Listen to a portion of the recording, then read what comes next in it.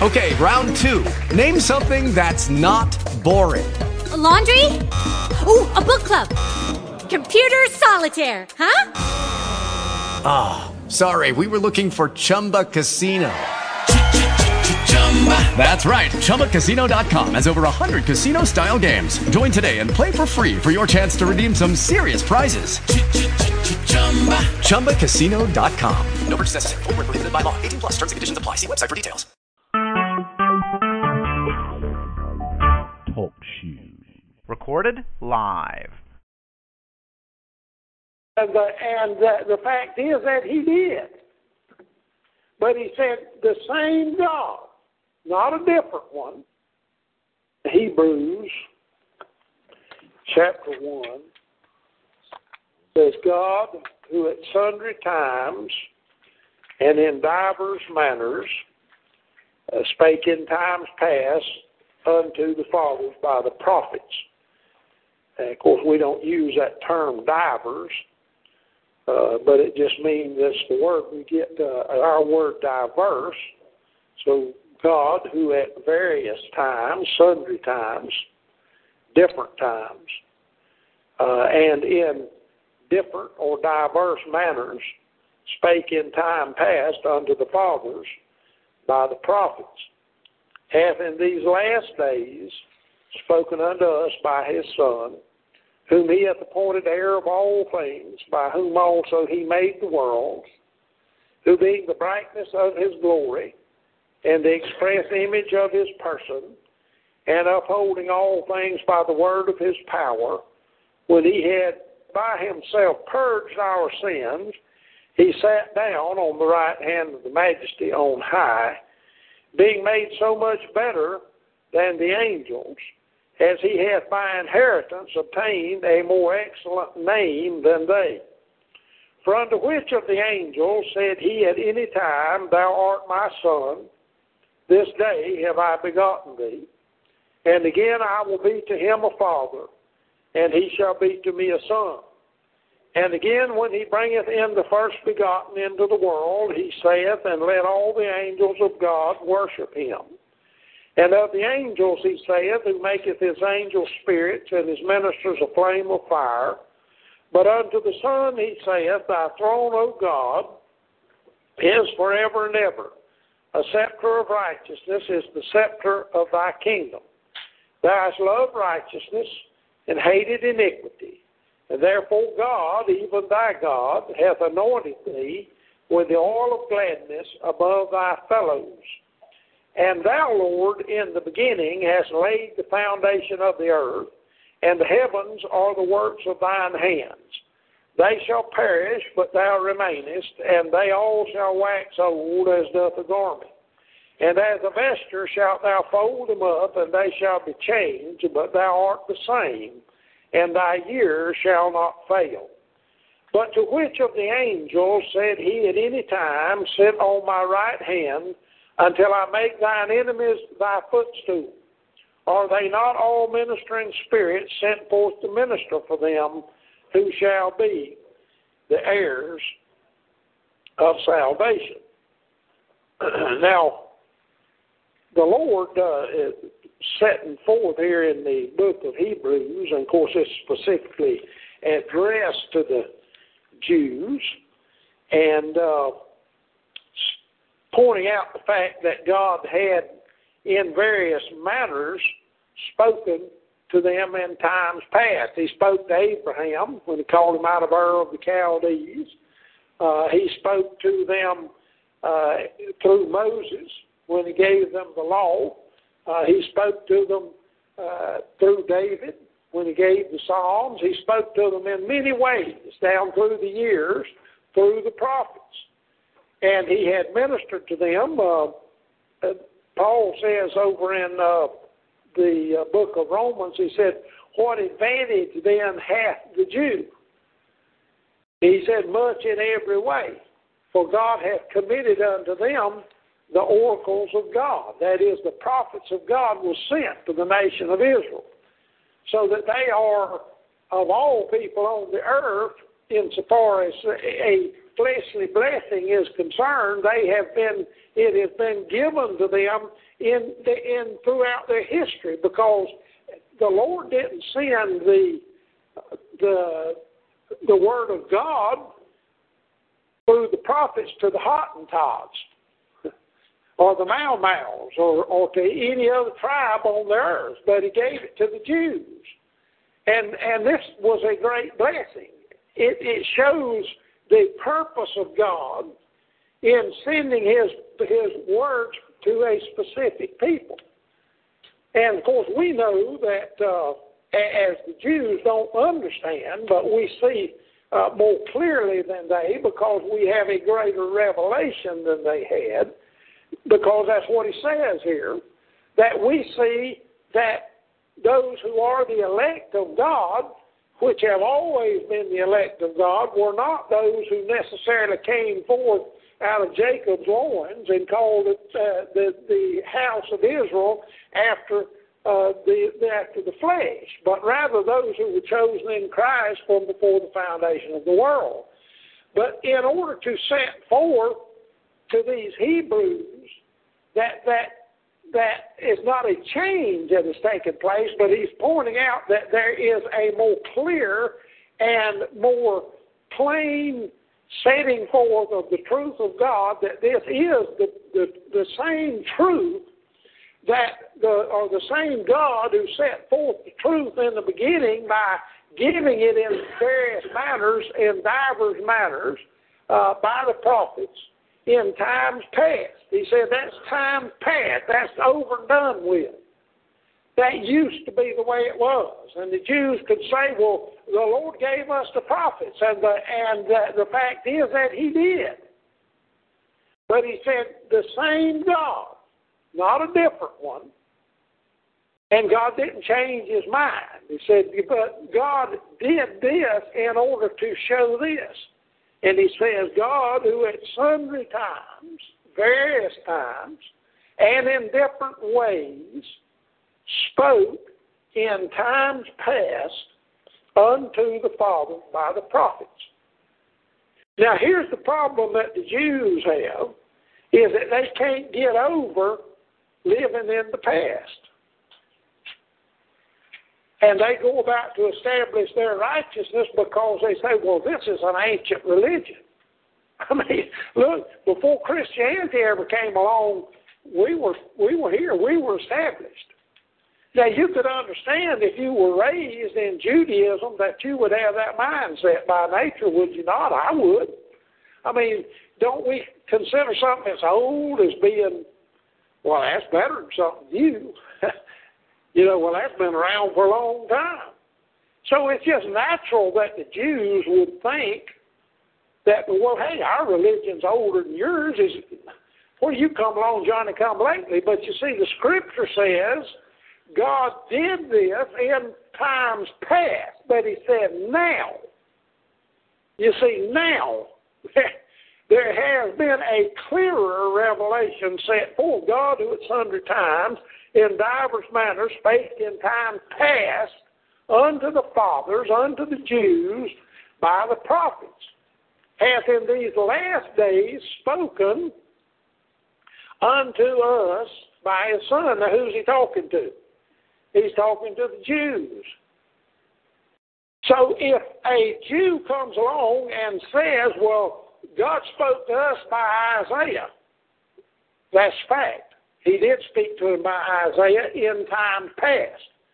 But the Father has spoken to His people, whether they be Jew, Gentile, or whatever, in the present time through His Son, the Lord Jesus Christ. And so that the message does not come through the prophets. Now, can we benefit from what we read in the prophets? Of course we can, because of this reason.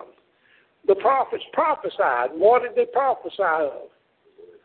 That's right. They prophesied of Christ who would come. And so what the writer of Hebrews here is saying is that all of those prophets spoke to us of this coming one, this one who would come.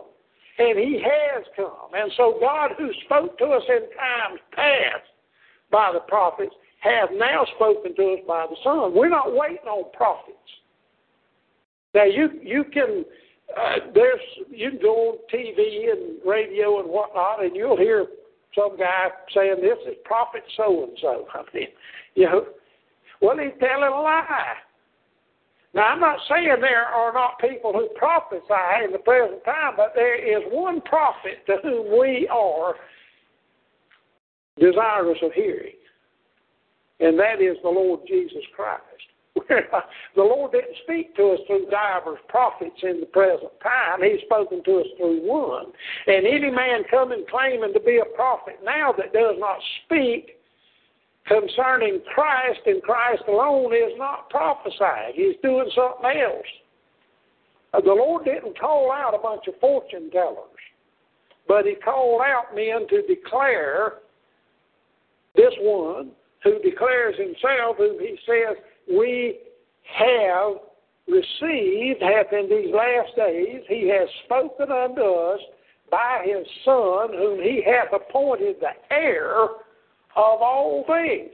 Now, the Jews will tell you, and they will fight to the death, I'm talking about Jews in the flesh, that they are the heirs of a piece of land over in the Mideast over there.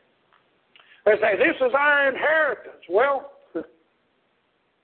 after the flesh, I wouldn't argue with them a bit in the world, because the Lord promised that unto Abraham, and whether those people that are over there nowadays claiming to be the Jews are indeed the Jews, I don't know. But I do know this, that's not the inheritance of the people of God. And all of this world is going to be burned up, so it doesn't make any difference what kind of an inheritance there is. But the heir of all things is the one that I'm interested in being connected with. And that's what he's saying here. He's the heir of all things. You can kill somebody over being the heir of a piece of property in this world, and what benefit is it to you? But the one who is the heir of all things, you see, he is the inheritor of that which belongs to his Father. He's the only rightful heir.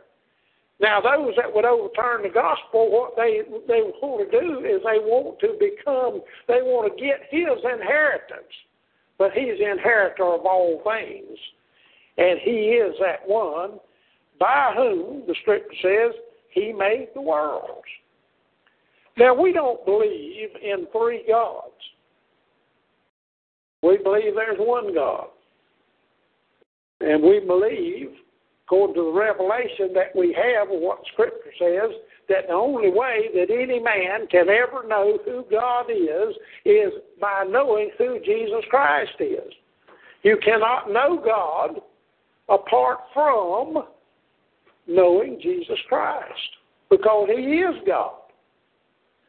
Now, there's been many words written about what's called the Trinity. You won't find that term in the Scripture. You will find mentioned the Father, the Son, and the Holy Ghost. And indeed, there is the revelation of God as Father, Son, and Holy Ghost. But there is one God. And there's one method, means, and person through which that God has ever revealed himself. And it is in the person of the Lord Jesus Christ. Now, he in these last days has made that more manifest than ever before. And it is by him that he made the worlds, that it is through Jesus Christ. He is that one. You see, no man hath seen God at any time. What Scripture says. It says he dwells in the light to which no man can approach. How can a man know him? How can a man approach to it? See, people just think, well, I get in trouble, I'll call on God. Well, how can you? Because he's inapproachable. A man just out here in the world, he can't just call on God anytime he gets ready to. Why? How can he? He can't approach to it. There's one way that a man can approach unto God, and that is through the revelation that he's given of himself in Jesus Christ. He is the one whom God has spoken through. And so if we would know God, we must know the Son. That's what he said to Philip. He said, Philip, have I been so long with you and you've not known me? He that hath seen me. Now think about this. Think about how clear this is. He that hath seen me hath seen the Father. He said, I and the Father are one. He said, Philip, there's not, the Father's not sitting over there somewhere while I'm here, and you can see me, and then you go over there and see the Father. He said, if you've seen me, you've seen the Father. Isn't that what the prophet told the Jews? His name would be called the Everlasting Father. He is God. Now, that's just as plain as the nose on your face. There's no way around that, dear brethren. Jesus Christ does not occupy some lesser place. Some have tried to make a hierarchy in the Godhead and say, well, here you got the Father, and then you got the Son, and then you got the Spirit. No, He's the Father, the Son, and the Spirit. He's revealed Himself to men as a man so that men might see who He is in the Son. He said it's necessary for me to go away that I might send my Spirit, and as the Spirit some different one than the Lord Jesus Christ? Is it not the Spirit of Christ? So when He went away in the flesh, but He has not gone away in the sense that He has abandoned us, by whom He also made the world, who being the brightness of His glory. How can a man see the glory of God? No man, He told Moses, no man can see me and live. You can't see it, but well, what did He do? He says, I'm going to make my goodness pass before you. You see, the Lord has revealed His goodness in Jesus Christ. And He has manifested His mercy to us in Jesus Christ. That's who we see when Jesus Christ walked upon the earth. What did we see? We saw Him performing good deeds, doing good things, helping men, healing the sick, giving sight to the blind. Why? Because God would reveal His glory in the person of the Lord Jesus Christ as a perfect man, as that one who walked among men, as that one who being the brightness of His glory and the express image of His person. The express image of whose person? The express image of the person of God. That's exactly what He says here. Who being the brightness of His glory, the express image of His person. What is an image? It's the essence of what it is. You see, your image, you have an image, John, and we're looking at your image. Now, because I don't see your image doesn't mean you don't exist. Because you may be in Branford. I can't see your image, but you're still who you are. But you see, I can see His image because He's there. And so when the Lord Jesus Christ came into the world, He is the express image of the Father. I mean, you're never going to see the Father apart from seeing Christ. And when you see Christ, you've seen the Father. Because He is the express image of His person, and upholding all things by the word of His power. You see, Jesus Christ didn't come into the world with a lesser power, but he came with the power of God. Why? Because he is God. And he came into the world, upholding all things by the word of his power, upholding all things, the world. Did he not demonstrate that when he came walking upon the sea?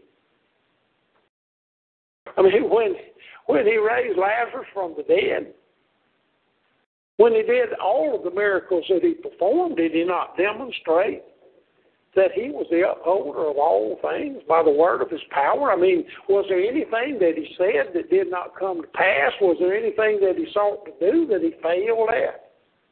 Everything that he set out to do, he did. And then look at what he says. He said, now this one who is God, when he had by himself, not with anyone's assistance, but when he had by himself, that is, he did not need any other offering to purge the sin of his people but himself. And when he had by himself purged our sin. Now keep in mind again who he's writing to. Writing to the Jews. Now the Jews thought our sins are purged by all these offerings.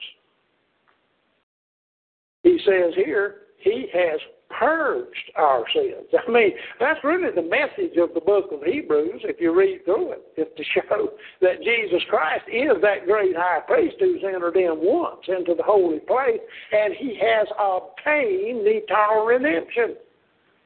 He got it. He didn't make an attempt at it. He didn't do the best he could. He didn't lay out the groundwork and wait for men to come along and do something that would make it useful or work. But rather, when he had by himself purged our sins, he did it. He purged it. He took it away. Now, if something's taken away, it can't be there, can it? I mean, if you chop your finger off, you don't go and expect your finger to be there, do you? If Christ purged our sin, you don't expect that the sin would be there, would you? How could it be if he purged it? And so he purged our sin, and he sat down on the right hand of the Majesty on high.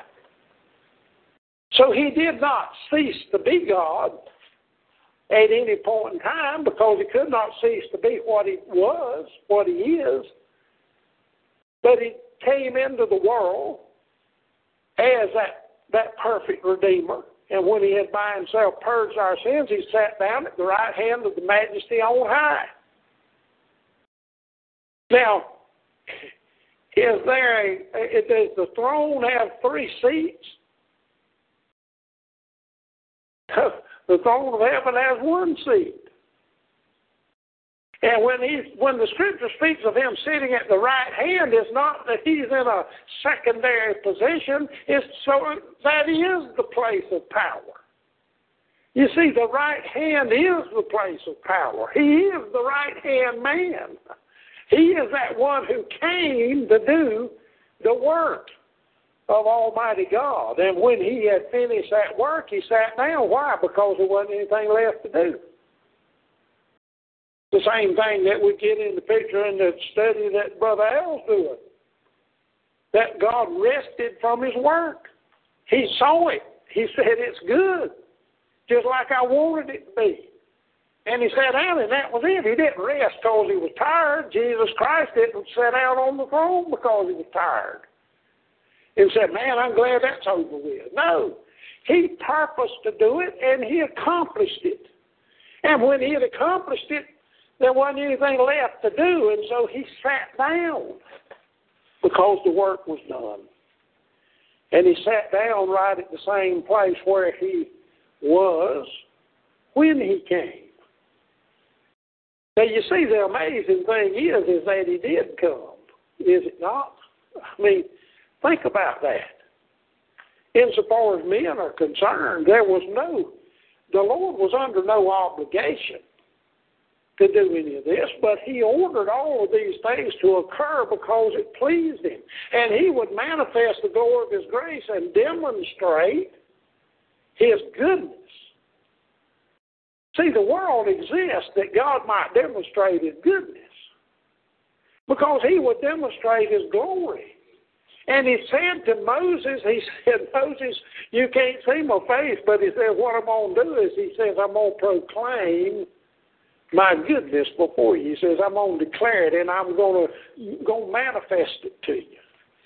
And so it is that in Jesus Christ we see that. And then it says something here that's interesting. It says, being made so much better than the angels. Now, some have taken that. In fact, I think the Jehovah's Witnesses do take this particular phrase, and they say, see there, Jesus Christ was made. Now, it doesn't say here he was created, but it's pointing out the fact that by reason of the evidence that's set before us as to who Jesus Christ was, he was made greater than the angels. We see him in this fashion that he is made greater than the angels. Not that he was created in some fashion and then he became greater than the angels. No, he is greater than the angels. And he's shown that to us.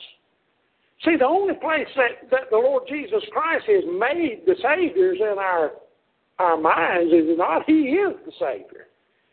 Now, he has made the Savior in our mind because we see him as that. And so in this understanding, we see he's made better than the angels. Not that he's created, but that he is better than the angels. He's made better than the angels, as he hath by inheritance obtained a more excellent name than they.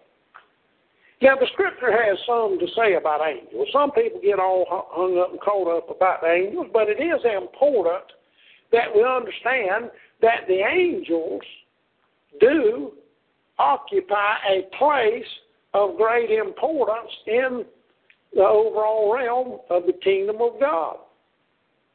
They are high angelic, they're high creatures. They're creatures that have greater spiritual power than we have, in the sense of that they were created before we were.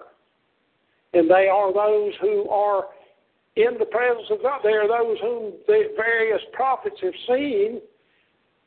They're surrounding the throne of God. Now, we don't know a whole lot about the angels, but we do know, according to the testimony of Stephen, and I won't go there and read it, but if you'll read what Stephen said concerning the giving of the law, and we have the reference to it here in the book of Hebrews, and also I think in the book of James, but it speaks about the fact that the law was ordained by angels. That is, the Lord brought it to Moses through the angels. If you read, especially when you read Stephen's testimony before he was stoned, that this was the means whereby the Lord used them. Now, the Lord has used angels down through the ages. He continues to use angels. The angels were sent as ministering spirits to the Lord Jesus Christ. When he was in the garden, said the angels ministered to him because he was in a state of great weakness. Now, brother, that's just when I read that, I cannot comprehend it. I don't know. I don't understand it. I can't see it. But yet I know and I understand that it's telling us that of the fact that Jesus Christ was in all points tempted like as we are. He was brought into the same place as we are. He has experienced firsthand that which we have experienced. But he's made much better than the angels, as he hath by inheritance obtained a more excellent name than they. Now, as great as the angels are, as great as they are, he hath obtained a more excellent name than they. Now, they have a great name, and they have great power. You remember when when Gehazi was fearing about that Ben-Hadad's armies were going to come out there and destroy him, and he was all fearful. And Elijah, he was just twiddling his thumbs. He wasn't worried at all. And he said, Lord, show Gehazi, show thy servant what I see. And Gehazi's eyes were open, and said the hills all around him was covered with the angels with flaming swords. And see, we don't see the realm in which the angels operate. We can't see it. But the Lord uses them, and they have a great place. But there's no what he's saying here is there's no comparison between the Lord Jesus Christ and angels. Now, some of the Jews, they kind of thought that Christ was somewhat of maybe an angelic. There's been theories set forth that he was an angel. From God. Some of these people that write these flying saucer books and stuff like that, that's kind of like that's their view, kind of like that the Lord Jesus Christ was like this great angel that came down there. The Lord Jesus Christ is not an angel. He made the angels. He's obtained a more excellent name than they. He is that one who is the inheritor of all things. And he is that one who occupies the throne of glory. He's the one before whom the angels bow down and the angels get their orders.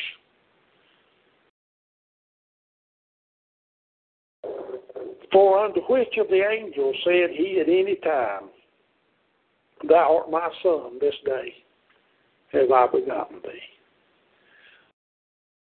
Did he pick out one of the angels? No. You see, he is the only begotten Son of God. He is the inheritor. He didn't have to come along later to get it. He did not ordain an angel, but he said, Thou art my son. And he said, I will be to him a father, and he shall be to me a son. And again, when he bringeth in the first begotten into the world, he said, and let all the angels of God worship him. And remember, isn't that a true thing?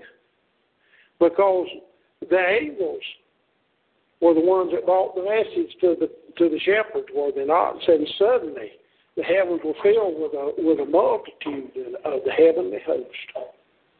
And they said, this day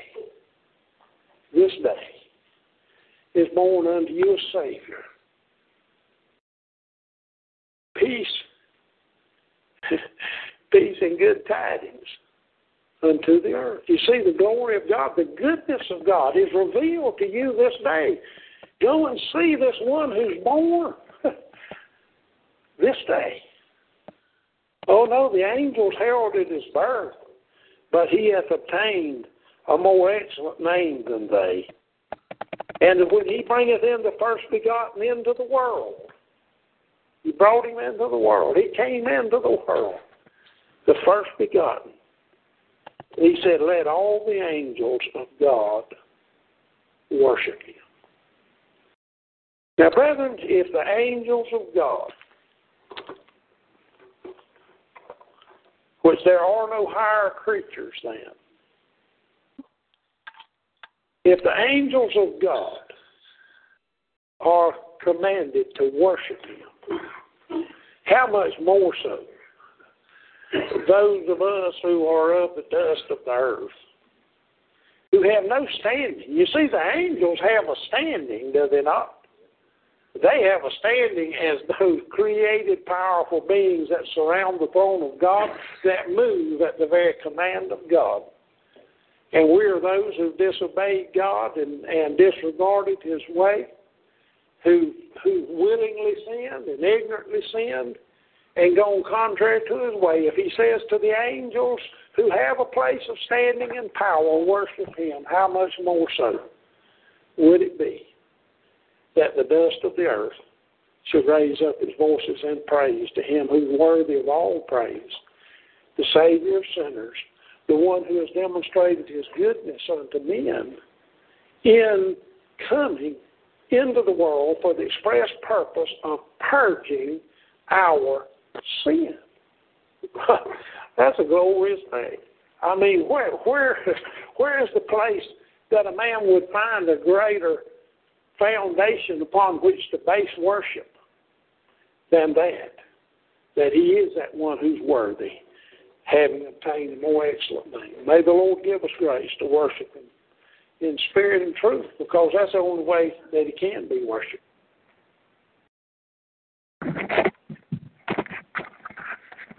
All right. It was Mike McGinnis. You can find it on sermonaudio.com. The name of this particular one is Excellency of Christ.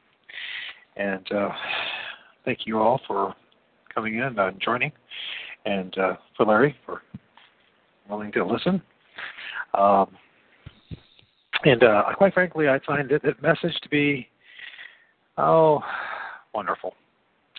And, somebody grew up a Mormon and full of poison, from false prophets to false teaching to false books to even a false God, a false Christ, to just hear the gospel being taught in its purity, like we just heard the past 35 minutes, is a real blessing and a real rarity. So, Larry, what do you think?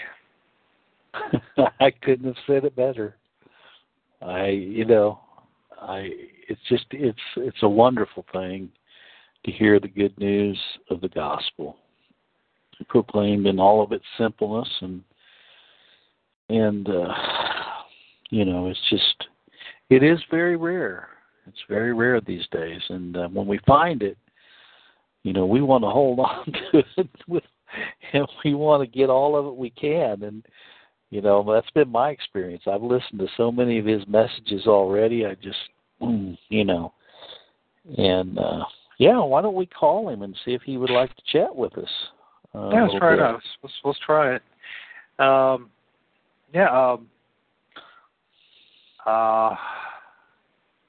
Let's see what can I do here. Call. And someone who grew up Mormon, like I said, there's been. I have to be honest with you. I have wrestled with this and the Trinity, and It's nice to hear what he had, honest answer about the whole thing. We do wrestle with it, but sure. The important thing is like who Jesus Christ is. That He is God. It reminds me of when I did a show a while back with a character on the internet and YouTube, Jaronism, and I said, that the whole Bible is about Jesus, that Jesus is God, and I look back and I go, that wasn't me saying that per se, but, really, because I really didn't quite have the understanding that, but I knew enough from reading the scriptures this past couple of years, and but just coming to that because I grown up a Mormon in a Roman Catholic culture, the confusion that I have of who Jesus Christ is, and it was nice to hear the simple truth of who He is, and cutting away all the nonsense and getting straight to the point that He is God, that He created us, that He's our Creator, that He's came for His elect, and that that's our hope. Our hope is in Him. Absolutely. And I will see what happens. He might not answer it because I'm calling him via Skype, and a lot of times that freaks people out. They don't know what they're. Well, he answered today, and I called him via Skype, so he may, and he knows he is expecting a call from you. I didn't say when we would call. Of course, tonight is Friday night, and I don't know what his family plans are. He owns a little auto shop and so he's got a little business, and so he may not be home yet. But we can give it a shot and see. Yeah, I've tried, but it doesn't look like it happened. So that's all right. Did you get a busy signal or what? I didn't get anything. Okay. Well, let me. I can try it again. Meantime, we can get back into reading Isaiah, or we can discuss what we listened to.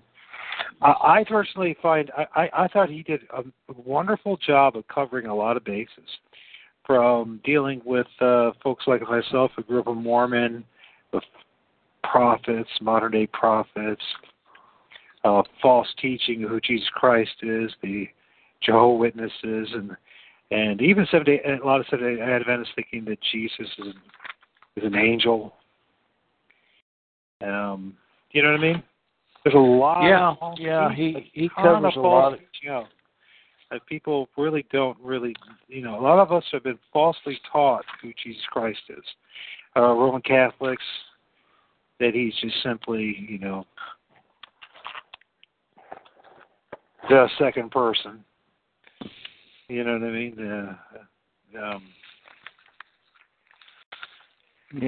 Let's see here. I'm trying to see. I had written his home phone number down somewhere, and now it appears that I don't have it here in front of me. Are you serious? You want to talk? If it doesn't happen tonight, that's okay. I'd kind of like to talk to him, because I'd like to have the other guests be able to, be introduced to him, and while we're all right here, if that's possible, you know what I'm saying? And it may not be God's timing, but let's see. Here it is. Now, let me ask you a question. If I call him, you should be fine. He should still be on the show. He'll just be through your Skype connection. Okay, I'm going to try it. I'm going to try to do it. How do I add a call? How do I do that? Can you help me out on that? Okay, the first thing you do, you want to go up to call phones. Up there, where it says at the top of the... Yeah, I'm there. Okay, you highlight that, then put in the phone number. And you should have like a little keypad that comes up with numbers. And then it's going to, once you get the numbers in, you're going to hit the green button that's a phone. It says call. Yeah. And then it will say add to group call. Okay. And make sure they add to group call, because if you try to call separately, then it will knock you off the show. It has to be add to group call. I'll see what I can do on this. Yeah, it's been a real joy. I tell you what, it's been the best the medicine therapy I've had so far, going through this relapse, has been listening to you and Mike and Walt. Seriously, that's what I've been doing. But let me rephrase that. The most important one is actually reading the Word of God. But along with reading the Word of God, listening to you folks. There's times when I can't read. I have to just lay down. So, Yeah. I hear it ringing. That's a good thing. Yeah, of course he may not be there, but we'll leave him a little message, and if he has a voicemail.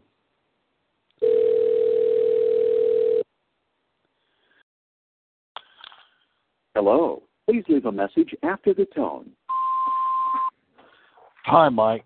This is Larry Phillips, and I'm here on a conference call with myself and Michael Adams, who has been enjoying your messages, and some other great people on this call. We have Walter Stickle from Oregon, and we had Bakers, California, and I don't know who some of the other guests are, but we wanted to thank you for the wonderful messages that what was the message we just listened to, Michael?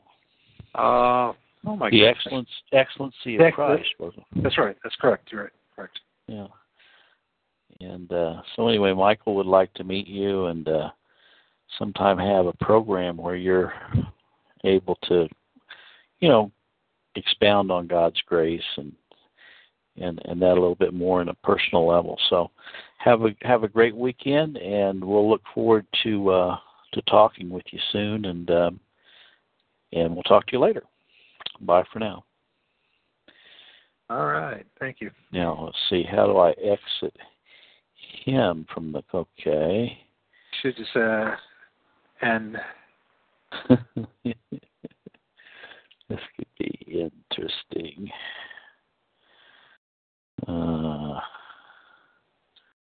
Yeah. Should be just end anyway. So should be able to hang it up on them right there. So there should be like a little, like a red button type thing in your screen. Got it. Okay. Okay. All right. Well, we can get into reading what we're supposed to do originally, but I do appreciate you letting me do that. Sometimes it's just good to. I don't know if sometimes. I mean, it really was something I just needed. It's heavy on my heart. I understand, and I liked what he had to say about. He used the example of Isaiah in there, and he made the distinction about the value. Again, is the Old Testament prophets pointing to Christ. And we don't put a higher value on the Old Testament prophets than Christ. Christ is our prophet, priest, and king. Right. Another issue that he tackled too is this physical and spiritual Israel, and how, as you're bringing up and insinuating here, is that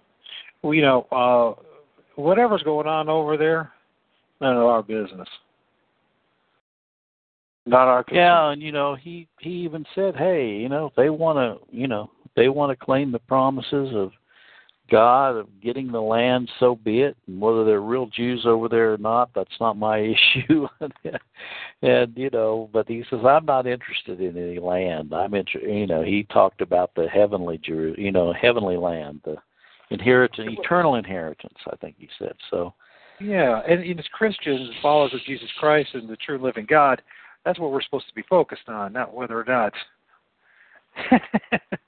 some people that claim to be Jews have a right to some piece of land and this place that's going to be turned to it's going to be all burned up anyway. So I find if you want to work through chapter 9, we could do that. It's not a real long chapter. It's only 21 verses, and it's a really wonderful chapter because it has a lot of significance to it. In fact, I'll start with verse 1. Nevertheless, the dimness shall not be such as was in her vexations, when at the first he lightly afflicted the land of Zebulun and the land of Naphtali, and afterward did more grievously afflict her by the Jordan way of the city, beyond Jordan, in the Galilee of the mountain. Of the mountain or the nation? Nations. Of the nations, yeah. Although I guess that's isn't that what mountains symbolically can mean too? Yeah, I just. That's good. The people that walk in the darkness have seen a great light. They that dwell in the land of the shadow of death, upon them hath light shined. Can I stop you there? You want to see something really neat now? We got to go to Matthew 4, and I want to show something to you all that's really cool. I mean, really neat. And I'll have Michael read it, and then see if you can see any correlation. Read verse 13 through 16. Okay, leaving Nazareth, he came and dwelt in Capernaum.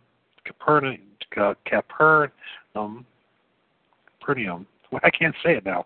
Which is upon the sea of coast, and the borders of Zebulun and Naphtali, that it might be fulfilled, which was spoken of Isaiah, the prophet, saying, the land of Zebulun and the land of Nephthalim by the way of the sea beyond Jordan and of Galilee.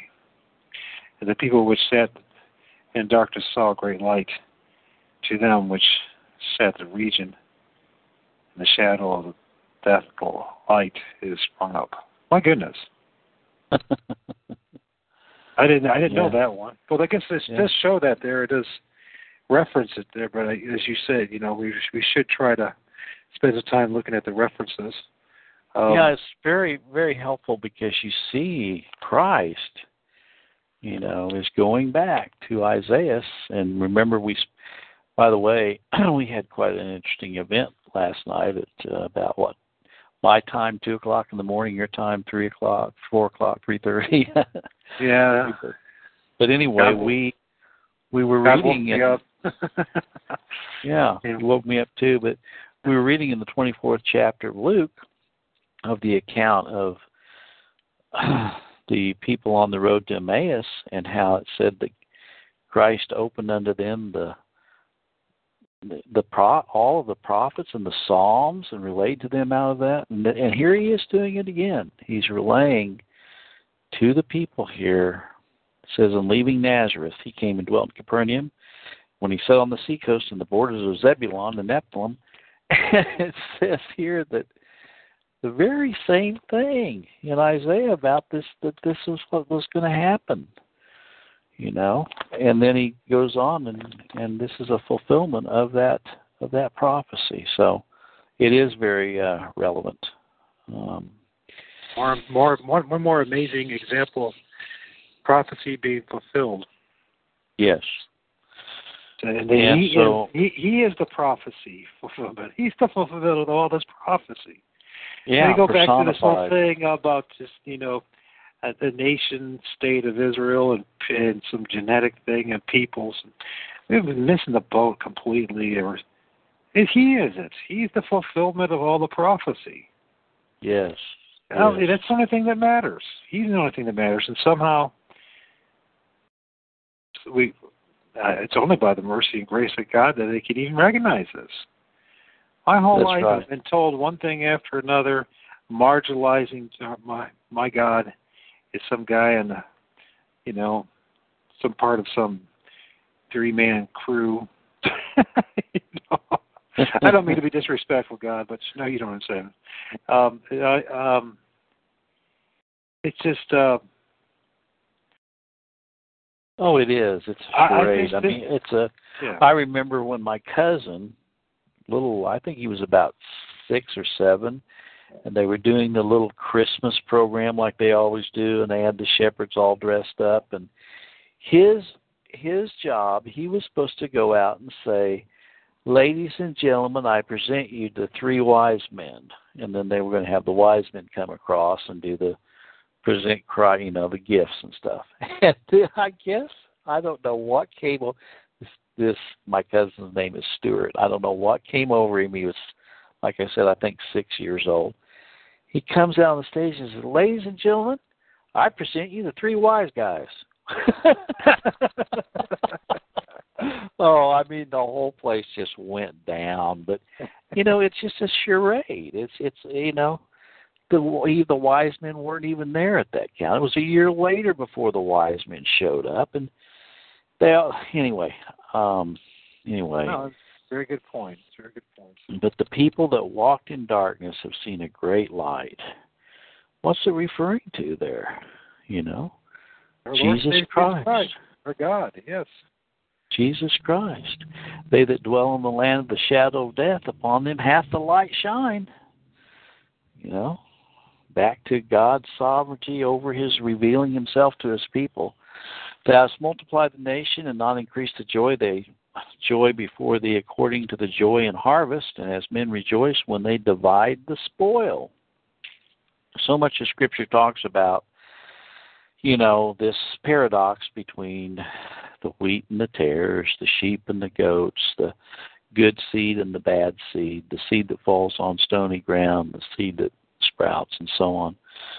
For thou hast broken the yoke of his burden, the staff of his shoulder, the rod of his oppressor.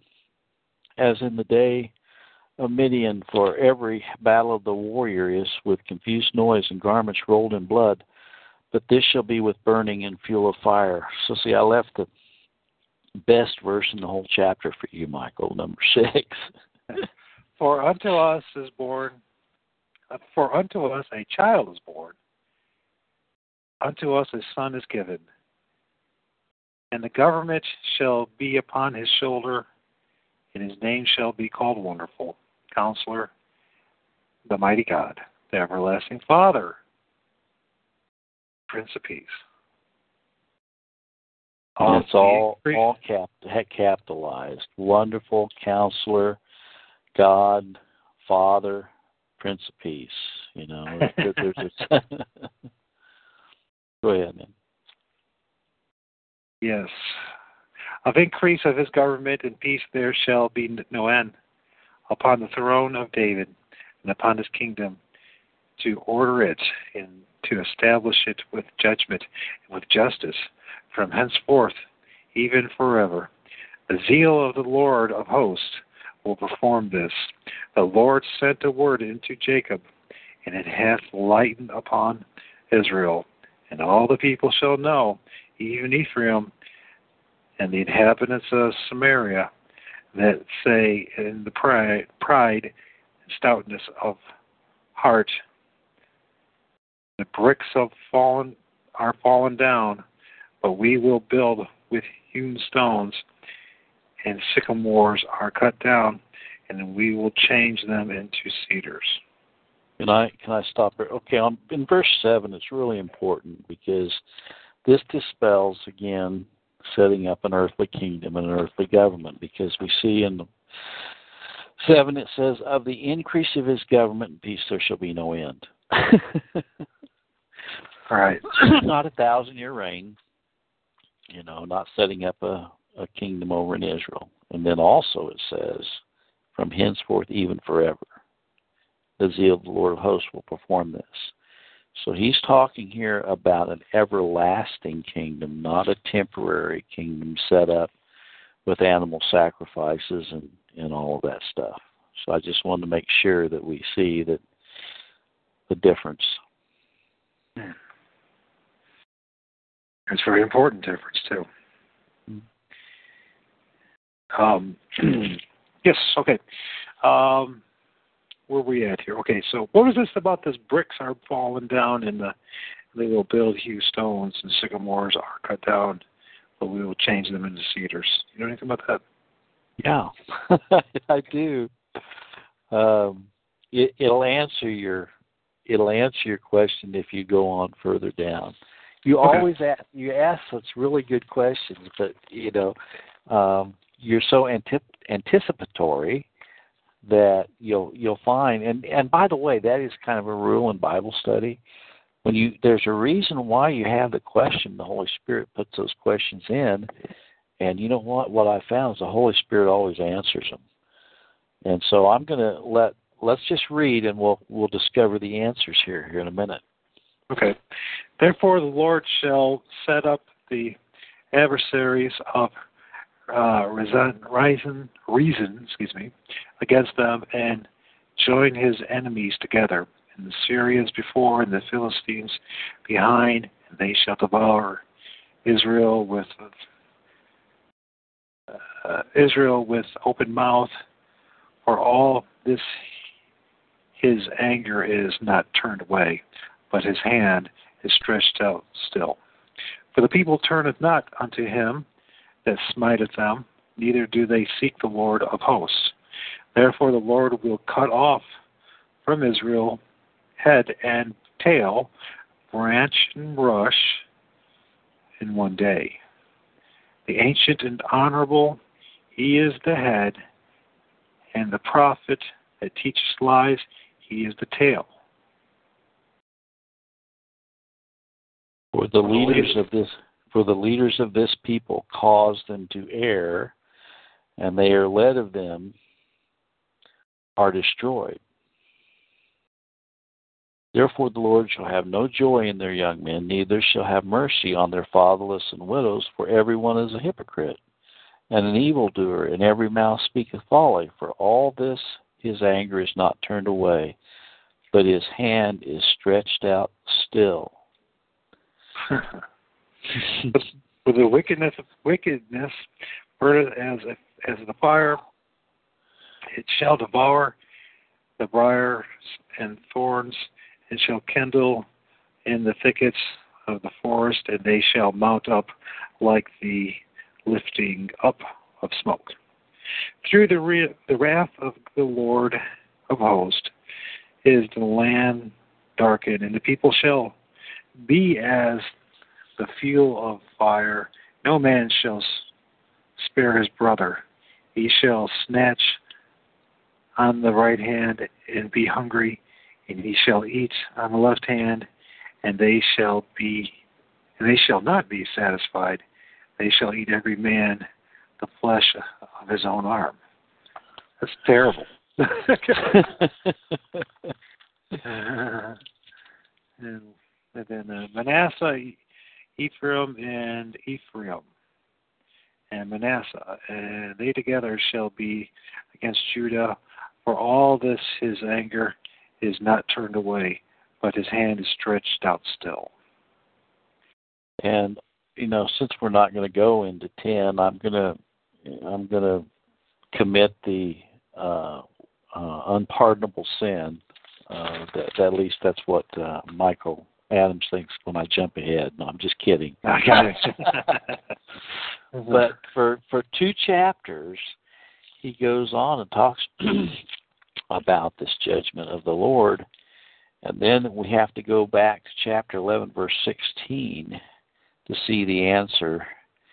And he goes on then and starts proclaiming the answer. And verse 16, it says, "And there shall be a highway for the remnant of his people, which shall be left from Assyria like it was to Israel in the day that he came up out of the land of Egypt." And it says, we got to go on a little bit further. "And in that day thou shalt say, O Lord, I will praise thee.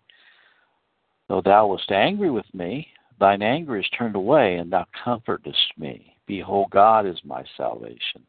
I will trust and not be afraid, for the Lord Jehovah is my strength and my song. He also is become my salvation. Therefore with joy shall you draw water out of the wells of salvation. And in that day shall you say, Praise the Lord, call upon his name, declare his doings among the people, make mention that his name is exalted. Sing unto the Lord, for he hath done excellent things. This is known in all the earth. Cry out and shout, thou inhabitant of Zion, for great is the Holy One of Israel in the midst of thee." So, in answer to your earlier question, this was an example of his judgment upon the bricks are falling down, and we see, the destruction of the temple in 70 AD. I'm not saying that specifically there, but what this is really talking about is not only the birth of Jesus Christ, but his kingdom, and, because he's the Prince of Peace. But before the Prince of Peace, comes in salvation, he also comes in judgment. In another place in Scripture it says, judgment shall begin at the house of the Lord. And but anyway, it's I gave the short version there. Okay, sounds excellent. So, I have a really weird, I guess maybe it's because I'm not feeling so hot, but there's a suggestion I have for the folks listening, and you, my friend, Larry. We could listen to another recording from Mike, or we could open up for discussion. What would people prefer to do? Would you like to hear another great message from Mike, or would you like to open up for discussion? Please let me know. If you want to open up for discussion, then we'll leave it open and you guys can call in if you like. And if not, then I think what I will do is I will play another of one of Mike's sermons. And you can go do your thing, what you need to do, Mike, or Larry, or you listen, have the family listen, whatever. I could simply end the recording now. So we've done this for about an hour or so. And just listen to another message. What do you think we should do? Anybody going to respond? Yes, no. If nobody's going to respond, I will make the decision. I will make the decision, and the decision will be that I will end the recording, and we will play another sermon from Mike, and just be edified by it. This man is amazing. You know, you're a really great teacher, Larry. You really are. God has blessed you to be the teacher. And no, I'm not, stroking the ego or puffing you up. You are. God's blessed you to be a great teacher. And, Mike's he's a good, what's this? He does a good sermon, doesn't he? Yeah, he's real good. He's a good orator. I mean, he's like Paul. He's like Paul. I mean, he gets up and like you said, he covers a lot of ground in a very short order, and he makes it simple enough for someone with this, 8th grade education can understand it, and that's not easy to do. Well, the problem is what I'm discovering is that most of the people that are teaching or orators don't know what they're talking about. That's right. That's what the issue is. So for us to be blessed enough to have you be part of our lives, Larry, and or someone like Walt, and to listen to a guy like Micah, we're really fortunate. And, it's funny when I think about it, and I listen to you or Mike or Walters, it makes me want to go to church. Is this what church was all supposed to be about all along? Oh, my goodness. You actually can learn something from going to church. It's not Guess what? Again, we've been in church. But church is not a place you go to. Right. Church is a position of the heart. We're the bride of Christ. And we've had, if you want to call it, we've had church here tonight. I mean, 2 or 3 are gathered together. We're in a little house church. We can call it the Michael Adams House Church. Okay, or whatever. I don't think that's a good idea. But let's call it Sylvania because Sylvania gives light. Okay, Sylvania Grace House Church. Okay, I'm being facetious. Okay, but. What it makes you think of what it must have been like back in the day, and there must be still little nooks and crannies and places throughout the world where, these people, God's children, still hear the message. Hey, I have a friend of mine that preached in the church at Ephesus. He actually has been over and preached at the church of Ephesus. It's still there, by the way, in Turkey, and he said that was quite an experience to be able to go in that little church at Ephesus and speak and preach. But anyway, yeah, I think you got the great idea there. Just listening to a little bit of Brother Michael McInnes. What's really amazing is every time, it's the only time. Hey, Mickey, this is your brother Richard. Give me a call if you want to. Okay. How you doing? Well, that's nice that he called. Who's that? Who was that? That's my little brother. He's the one that. Okay. He's the one that just broke his foot and all that stuff. Oh, I got you. Okay. So it's his family's all calling all this stuff. They never call until you and I get on do a show. It's funny. They never have. So, anyways, yeah, folks, we're going to listen to this. It's called "The Captain of Our Salvation," and it's about 40 minutes. And then, what I'll do is I'll end the recording so we don't have to worry about that one. And we'll just listen to it. It's definitely worth the time. With Lucky Land Slots, you can get lucky just about anywhere. Dearly beloved, we are gathered here today to... Has anyone seen the bride and groom? Sorry, we're here. We were getting lucky in the limo and we lost track of time. No, Lucky Land Casino, with cash prizes that add up quicker than a guest registry. In that case, I pronounce you lucky. Play for free at LuckyLandSlots.com. Daily bonuses are waiting. No purchase necessary. Void where prohibited by law. 18+. Terms and conditions apply. See website for details.